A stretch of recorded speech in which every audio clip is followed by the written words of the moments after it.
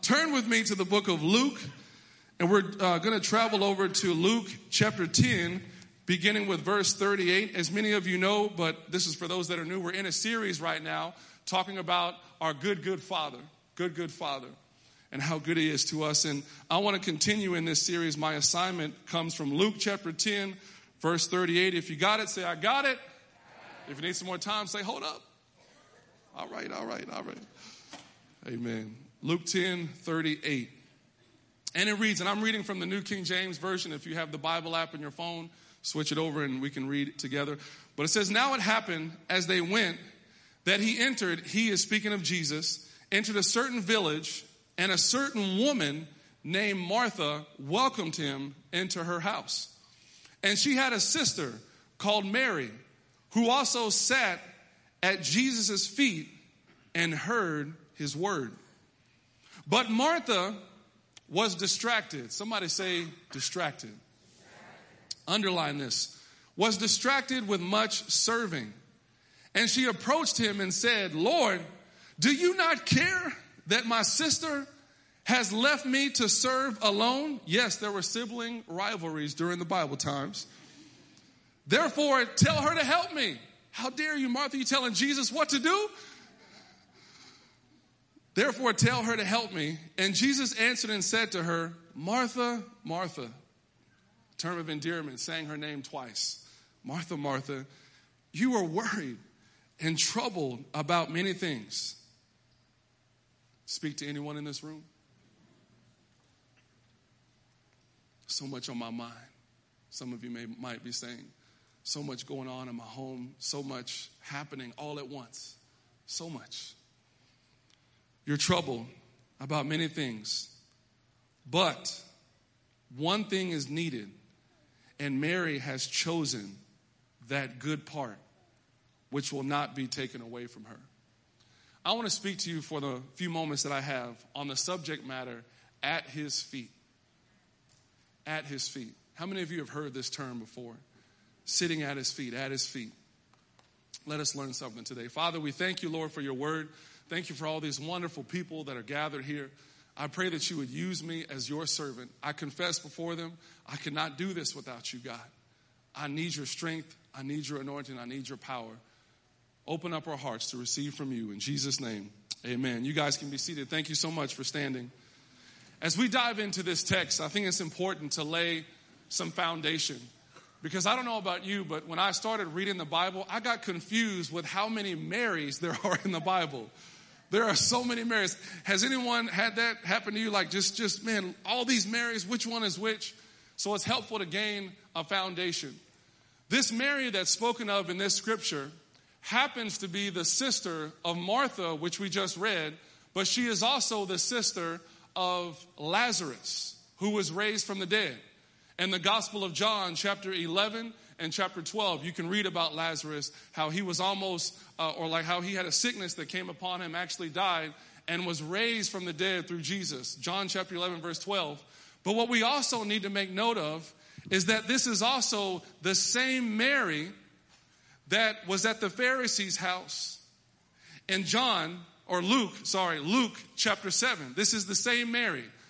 It doesn't mention Mary in that scripture, but it says that there was a sinful woman that came to this Pharisee's house. And mind you, if you don't know who the Pharisees are, this was a very religious group in Jesus' day that were very adamant about keeping the law, but they missed the weightier matters of the law, and they didn't serve God out of a grateful heart. They were just doing the routine, going through the motions, but their heart was far from God. Are you with me? All of us can sometimes be guilty of this. But while Jesus was invited to this Pharisee's house, the Bible says that this woman came out and she literally came up to his feet and broke open what is called an alabaster box, a flask of oil, which is very expensive, which was very valuable in that time, was hard to come by. And she broke this open and she began to anoint Jesus' feet. And as she was crying, her tears began to come on his feet, and then she wiped them with her hair. And the Bible says that this Pharisee, because how many of you know sometimes when you experience breakthrough, not everyone's going to be excited for your breakthrough. Sometimes when you experience healing, sometimes when your life has changed, people were more content with you being in your situation, but they're getting used to you being healed and being on top of your game. Don't get accustomed to people's failures, because you never know what God may be doing in their life and how God may be using them to bring you out of your bondage, to bring you out of your issues. So don't cast somebody to the side before it's time, because God's working on us. Amen. But the Bible says that this Pharisee asked within himself, and Jesus, knowing all things, he said within himself, well, if only Jesus knew who this woman was, what she's done, the fact that she was a sinner. And Jesus, knowing our thoughts, knowing all things, actually spoke to the Pharisee and said, Simon, I want to tell you a parable. A parable was a short story, an earthly story that had a spiritual truth. So he shared this story, and he said there was a creditor who had two debtors. One owed 500 denarii and the other 50. Both of them were forgiven of their debt. But I want to ask you this question, Simon. Which one of those who had this debt and they weren't able to pay this debt, which one do you think would love more? And Simon said, I would suppose the one who was forgiven more. And Jesus said, you are correct. Before I move on, it's interesting to note, I've noticed over the years in ministry who's been set free, because it's expressed through their worship. Sometimes I see people that can worship the Lord with extravagant worship, and I know their stories. I know their situation. I know what they've been through in their lives. And we have to get to a point where we worship God before the breakthrough comes. Olivia, one of our students, ministered that to us. And we've walked with her as she's gone through this. But this woman has continued to worship God and to give him her very best, even when it didn't feel convenient. But how many of you know that sometimes you have to worship God past the pain? Sometimes you have to be able to see things the way God sees them. Everything that happens in the natural is first originated in the spiritual. That's why God said that he calls those things that be not as though they were. It's no coincidence that we're called Faith Church. Hebrews 11:1. Now faith is the substance of things hoped for, the evidence of things not seen. Sometimes we have to be willing to press past what we feel and what we see and worship God in the midst of what's going on and believe him for breakthrough. I know some of you in this room have lost family members. I know some of you in this room are battling through hard times at this moment. But may I encourage you to worship the Lord, to maintain a heart of worship. Every time I visit people in the hospital, I always encourage them to make sure that you have worship music playing in that atmosphere. Because you have to understand, when Saul in the Bible, Saul was Israel's king, wasn't the king that God ideally had chosen for them, but because they wanted this king, that's whom they were given. God always had a king in store for them, David, but they were impatient. They wanted a king, so God said, all right, I'll give you Saul. But the Bible says once Saul was rejected, because of some unlawful sacrifices and his disobedience, that he started to receive a distressing spirit that was coming upon him. And he had the know-it-all. Some of his servants said, well, we know about a man, David, this dude that plays in the field, this guy that's a shepherd. We've heard him play the harp. Why don't you have him come over and play the harp? So sure enough, Saul called for David, brought him over to Saul, and every time David played the harp skillfully, the tormenting spirit would leave. There's something to be said about the power of worship. Are you with me, Faith Church? I tell young people all this time, and really for adults as well, you got to be mindful of what you listen to. The Bible says in 1 Corinthians 15:33, be not deceived, evil company corrupts good habits. The music you listen to can influence your day. The music you listen to, if I can be real, can get you in the mood. Come on, somebody. The music that you listen to can cause you to think about certain things. The music that you know what? I can remember back in the day hearing this story. I don't know if you guys remember the rap group Bone Thugs and Harmony, but like they were this rap group back in the day, and secular rap group. And I can remember hearing a testimony of this gentleman who was a minister saying that gang members, before they would go out and literally kill people to get initiated into the gang, they would listen to their music to get hyped up, to get in that frame of mind, because they couldn't naturally just go out and do this, but they would listen to music to put them in that space. So don't tell me that music doesn't have power. I hear from young people, oh man, but I just like the beat, Pastor Brandon. I understand you like the beat, but are you listening to the words? Because the words will get in you. And you got to be mindful of what you listen to, because it can get in you. But be not deceived. Evil company corrupts good habits. Is it any coincidence, y'all, that Satan, who was actually Lucifer, a beautiful angel that Jesus created, was in charge of worship in heaven before he was cast out? Did you know that? He was in charge of worship. So is it no coincidence, after his heart was lifted up in pride and he was cast out of heaven and took a third of the angels with him, is it any coincidence that he's using music to deceive this generation? But the Bible says we're not ignorant of his devices. We got to take a stand. Everyone in this church, a stand for what's right. A stand for what's right. But as we look at this scripture and as we look at this text and the mighty influence that it has, sometimes we have to be mindful to worship God in the midst of what we're going through. And this woman, what's so powerful about Mary is that she came to Jesus' feet, but I believe she came to his feet because she was looking for discipleship. You know, we are excited when people come to the Lord. I get excited when I see people come to know Jesus. That's a wonderful thing. We should never get to the point where we're not excited for somebody coming to the Lord. Even though you've been saved for X amount of years, never lose the excitement in seeing somebody else come to the Lord. Because how many of you know, even though you are saved and been saved for a long time, sometimes you need to be reminded of what it was like when you first gave your life to Jesus. Sometimes we can get stale in our relationship with God. We can get stagnant. But the beauty is, when people are one for the Lord, the Bible says, out of the mouth of babes cries perfect praise. So when we see people come into the relationship with Jesus, come into the kingdom, and there's such a zeal and there's such a passion, it just exudes from them and it rubs off on us. And it reminds us of what it was like when Jesus first intervened in our life. Do you remember when Jesus saved you? Do you remember what you were doing?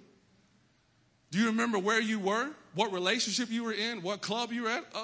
All right. Come on, man. We all have a past, including me. But I can remember in that dorm room, God speaking to me and saying, Brandon, it's time to start living for me, and my life was rocked.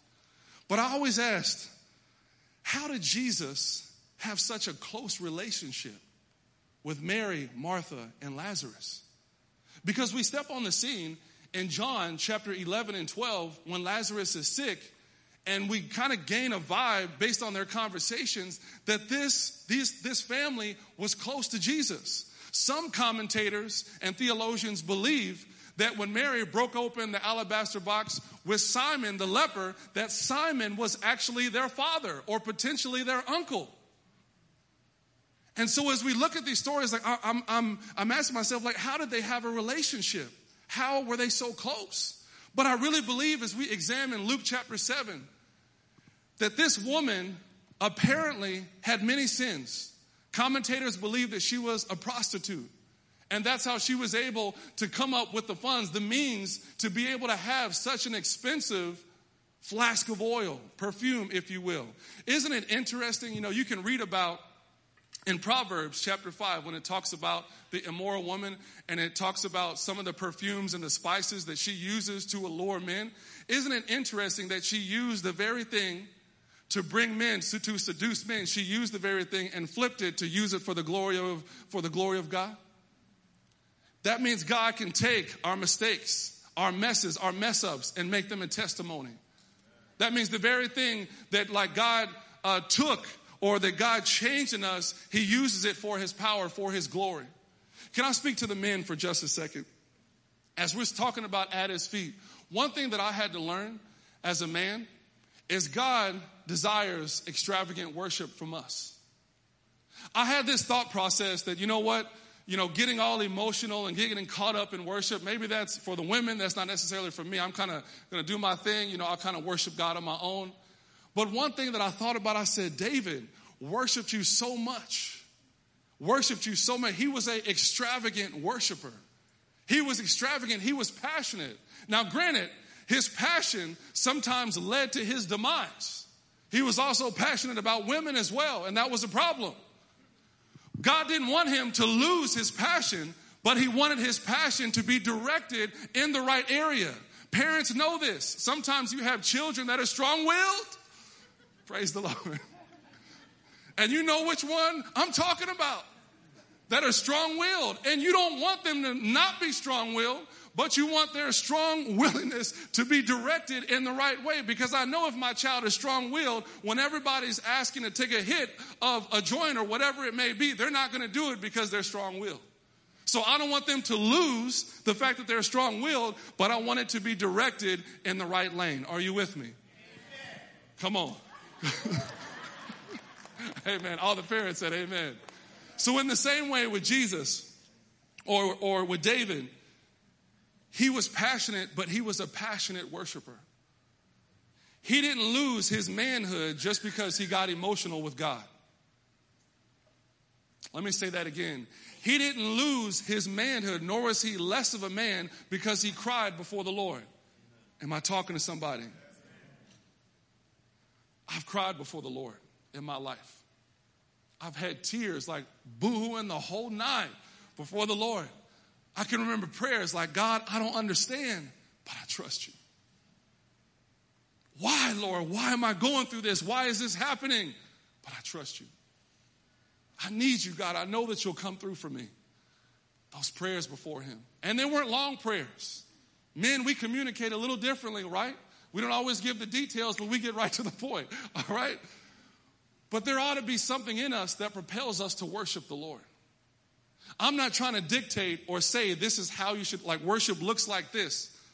But I have to believe that if Jesus has done anything in your life, that it will be expressed on the outside. Because everybody that I think about in the Bible whose life was changed, there was an expression. When I think about David, when I think about how God took him out of the sheepfold and brought him into this kingship and how he worshiped before the Lord with passion, this was the man's man. He could cry, he could get emotional before the Lord, but in the next chapter, he could cut off a man by the name of Goliath. He could cut off his head. The same dude who was crying, who was emotional, who was into worship, who was kneeling before the Lord, who was passionate, in the next chapter, straight up cut a dude's head off. And not only that, was holding it.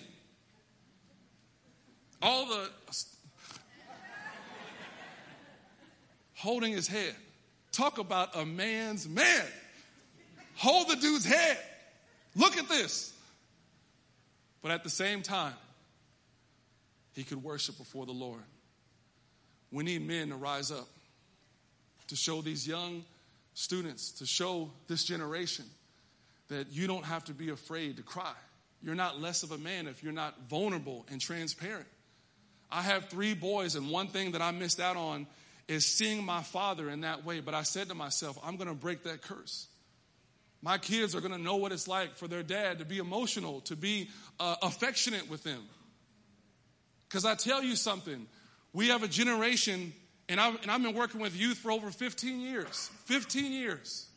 And I've seen youth who were deprived so much of a father's affection.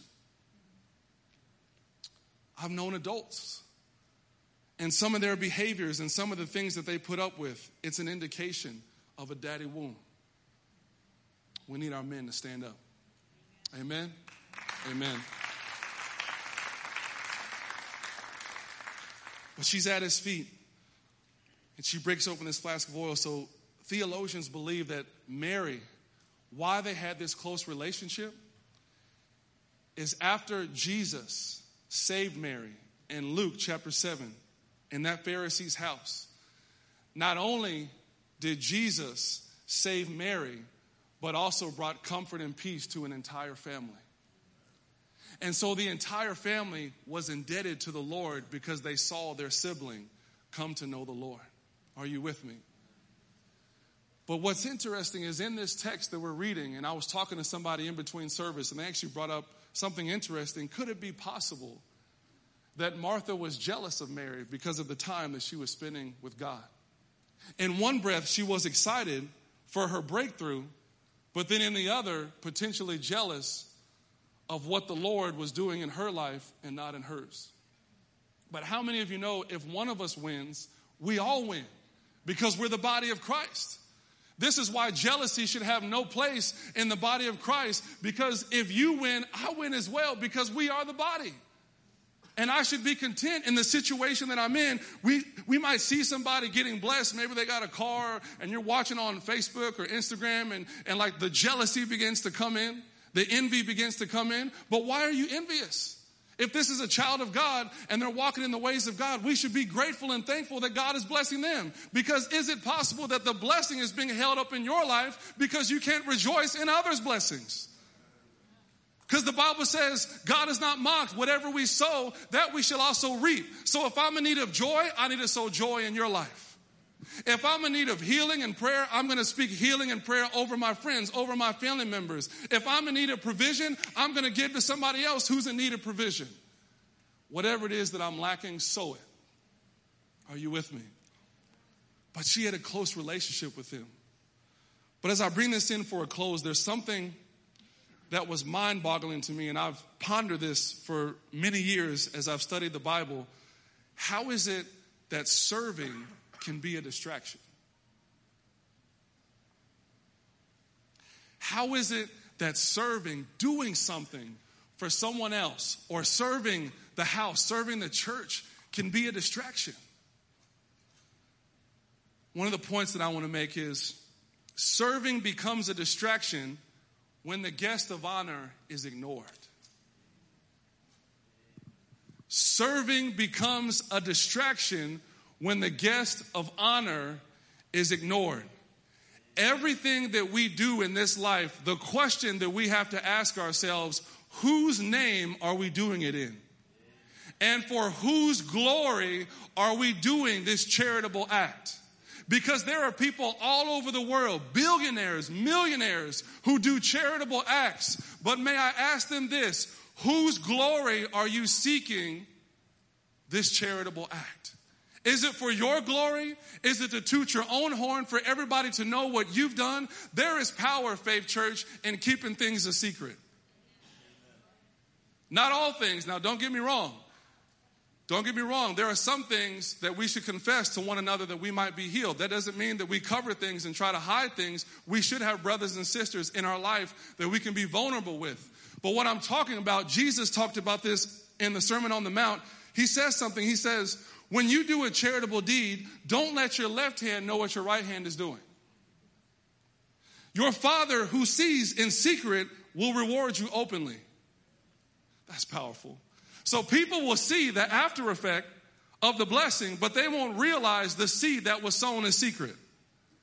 What is with it with this girl? Man, she is on fire. Man, God is blessing her. Doors are opening, but you don't know the time that she spent with the Lord.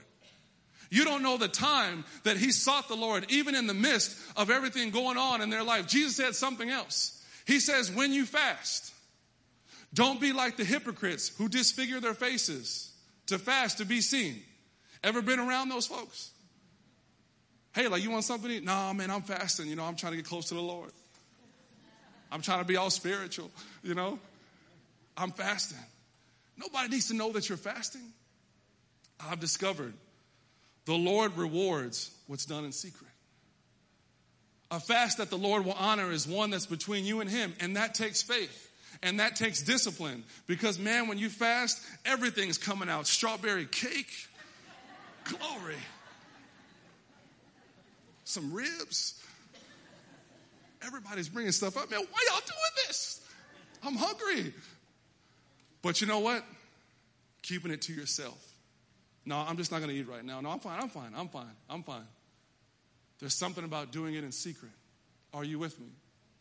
So the question is, Martha is so concerned. And before we point the finger, before we get upset at her, you got to understand the context of this scripture.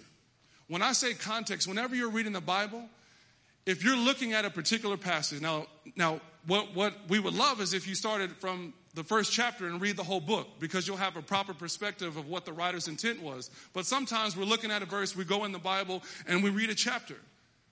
Many men and women of God have put themselves in a dangerous place when they isolate a scripture and take it out of context. Denominations have been started over taking a scripture out of its context. So it's important that when we look at the Bible, this is helpful. If you're looking at a chapter, look at the chapter before, or as many chapters as you can before, and the chapter afterward. So when we look at this passage of scripture, In the chapter before, Jesus just sent out 70 disciples. 70 disciples to go from house to house, talking to people about the kingdom, trying to get people saved. And the Bible says that these 70 disciples come back and they're excited. Like they were dancing here on the stage. They were probably like that. I mean, they were excited. They were joyous because they said, Lord, even demons are subject to us. And Jesus says, don't rejoice in this, but rejoice in the fact that your names are written in the Lamb's book of life.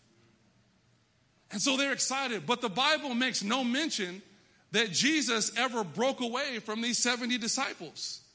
So as Martha invites them into the house, to Martha's surprise, not only is she getting Jesus and his 12 disciples, but she's getting about 70 disciples coming in as well.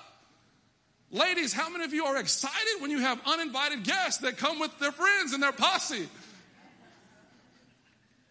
Oh my gosh, like, man, this is like, I got this stuff there, like I gotta put up these clothes, haven't folded these in a week. I mean, like she's scrounging. Hey, like no judgment there, but I mean, she's scrounging, trying to figure out, man, how can I provide for all of these family members, for all of these people? One thing I always admired about my mother is she's a very hospitable person. We have any hospitable people in here? You just love to have company over. You love to entertain, make people feel welcome. We could use you as a greeter. Come on.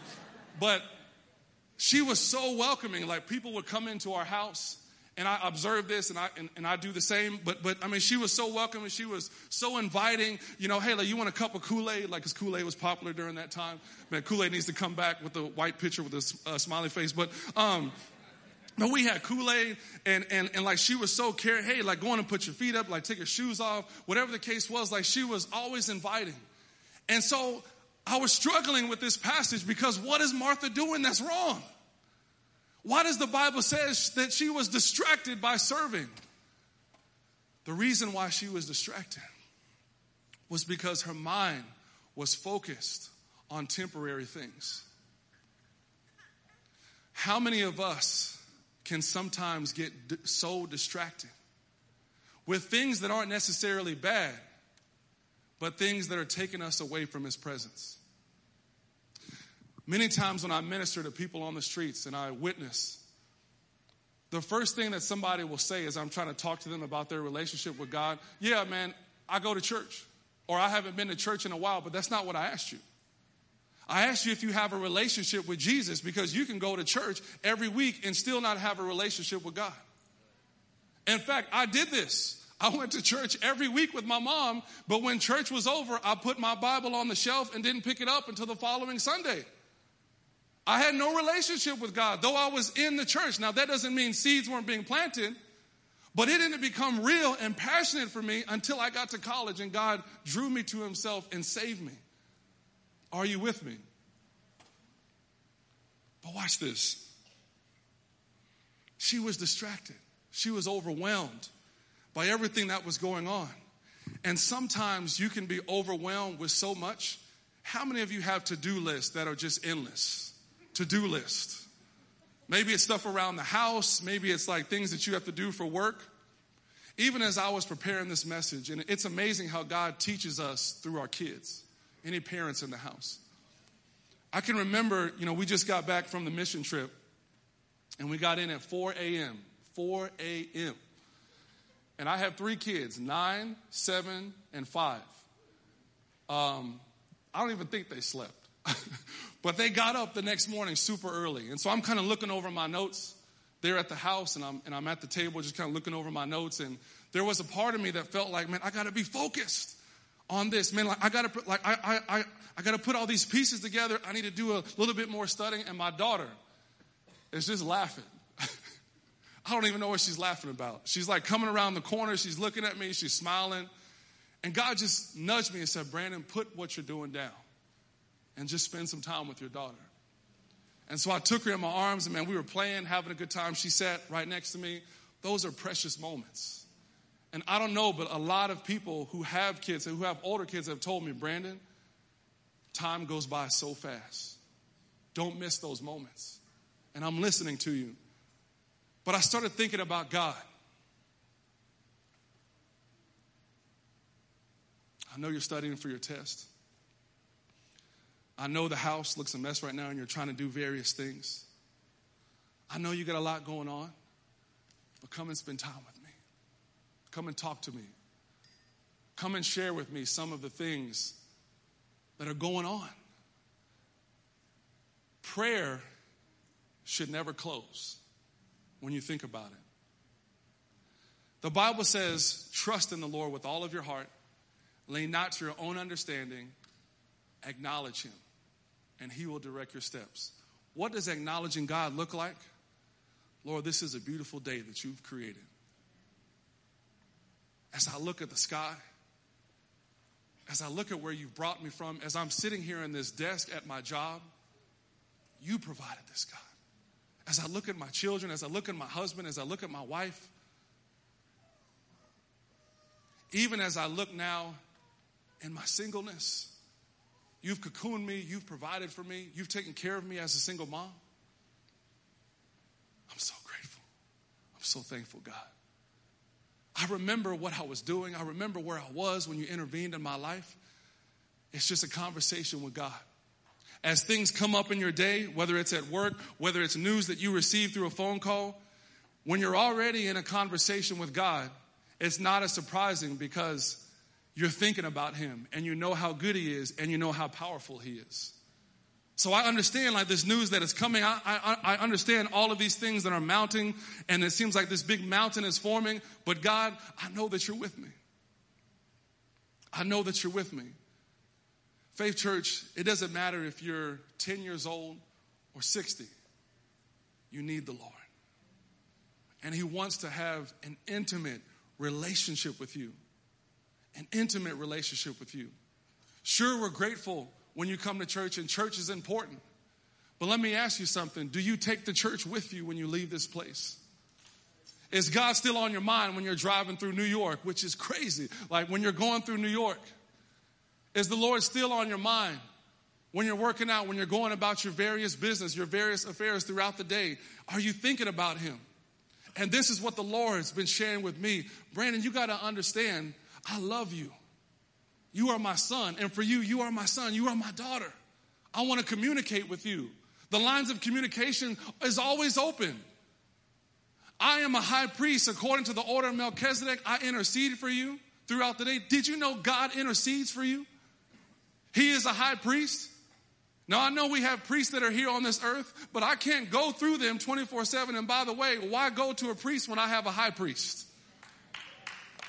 who sits before the Father, who intercedes for me on a daily basis? I'm not trying to step on any toes, but I have a high priest whose lines of communication are open 24 hours a day, 7 days a week, 365 days a year. He is open to me. And when Jesus died on that cross, the Bible says the veil was ripped from the top to the bottom, so I have unlimited access to him. But will you come to him? Will you seek his face? And even though Martha was preoccupied with so much, Mary had chosen that best part because she was at his feet. Let me put all this stuff to the side. Lord, I need to get alone with you. I'll close with this. Judy and I, like my wife, we've been married now for 14 years. And I can sense, even in our relationship, when we're close. I hate to put it this way as a guy, but I don't know how, like any other way to say it, but you have those lovey-dovey moments with your wife or with your spouse. And you can sense when things are close. But you can also sense when things are distant. Maybe it's stuff that's going on with the kids, stuff that's going on with life. And you can feel almost like we're not as close as we used to be. And you know what? We need to go out on a date. You know, we need to connect with each other. Like we need to spend time with each other. All of those things. But the same applies with God. You know your relationship with God more than anyone else. No one can tell you where you stand with God but you. You know what it's like to be close to him if you have a relationship with him. And what God is asking, if our relationship is distant, it's not because I left. If our relationship is distant, it is because you allowed certain things to take my place. Those things aren't necessarily bad. And even as pastors, we can be guilty of this. Sometimes we can be so busy doing the work of the ministry that we neglect the God of the ministry. It's important for us to steal away as well and to receive ministry for ourselves, to be ministered to get alone with God.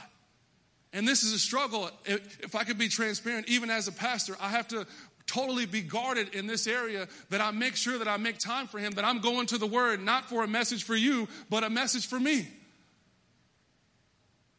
He's calling us to intimacy with him.